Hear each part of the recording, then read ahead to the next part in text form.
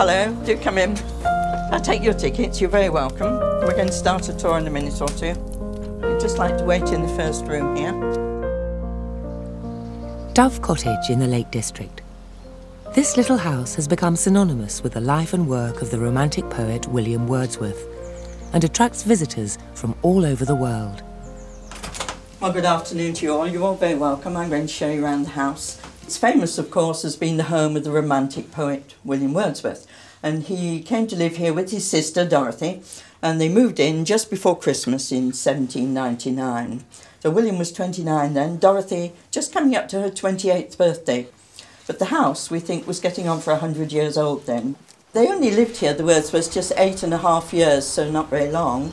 But it's always been kept as an important place for him and for us, because he does seem to have written most of his best poetry in that short time that he lived here. Amongst the famous poems that he composed here were Home at Grasmere, Michael, and To Daffodils. Wordsworth had described the house as being a lakeside house. They looked across the meadow to Grasmere Lake and the hills beyond, so it would have been lovely. This has always been known as his writing chair, the little corner chair. He didn't have a desk. He said a desk is an instrument of torture.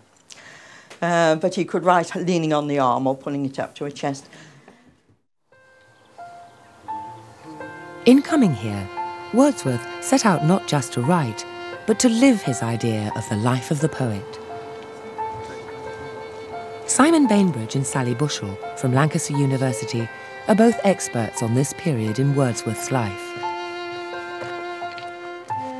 Well, Wordsworth makes a very grand claim for the life that he's going to live in Grasmere, which is that he's going to live a life of divinity and truth.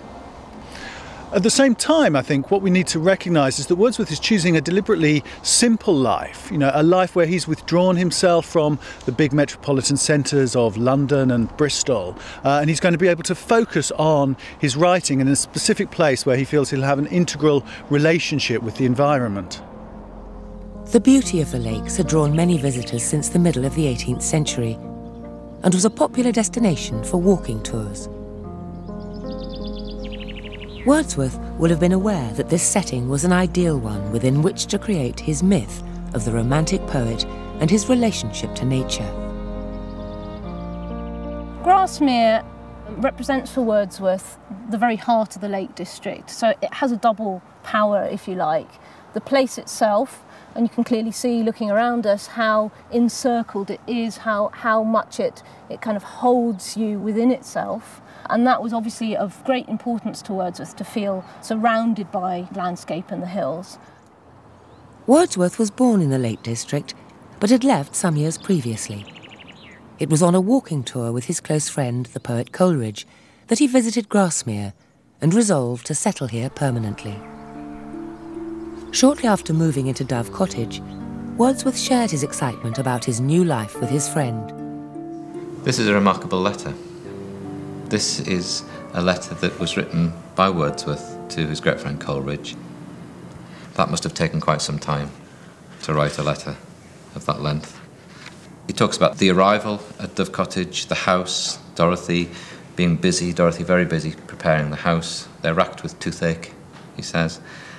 He talks about the neighbours. He talks about it being cold. Wordsworth wants to go skating, very keen to go skating. Dee is much pleased with the house and appurtenances. The orchard especially. In imagination, she's already built a seat with a summer shed on the highest platform in this, our little domestic slip of mountain. The spot commands a view over the roof of our house, of the lake, the church, Helm Crag, and 2/3 of the Vale. He talks about writing poetry. So they've just arrived, all the work to set up, but Wordsworth starts writing poetry. I think there are two main strands to Wordsworth's writing when he arrives in Grasmere. On the one hand, he has a grand, ambitious project to write an epic poem called The Recluse, which is going to be a philosophical poem about man and nature and human life. At the same time, he's very interested in writing about the place in which he has settled, Grasmere itself.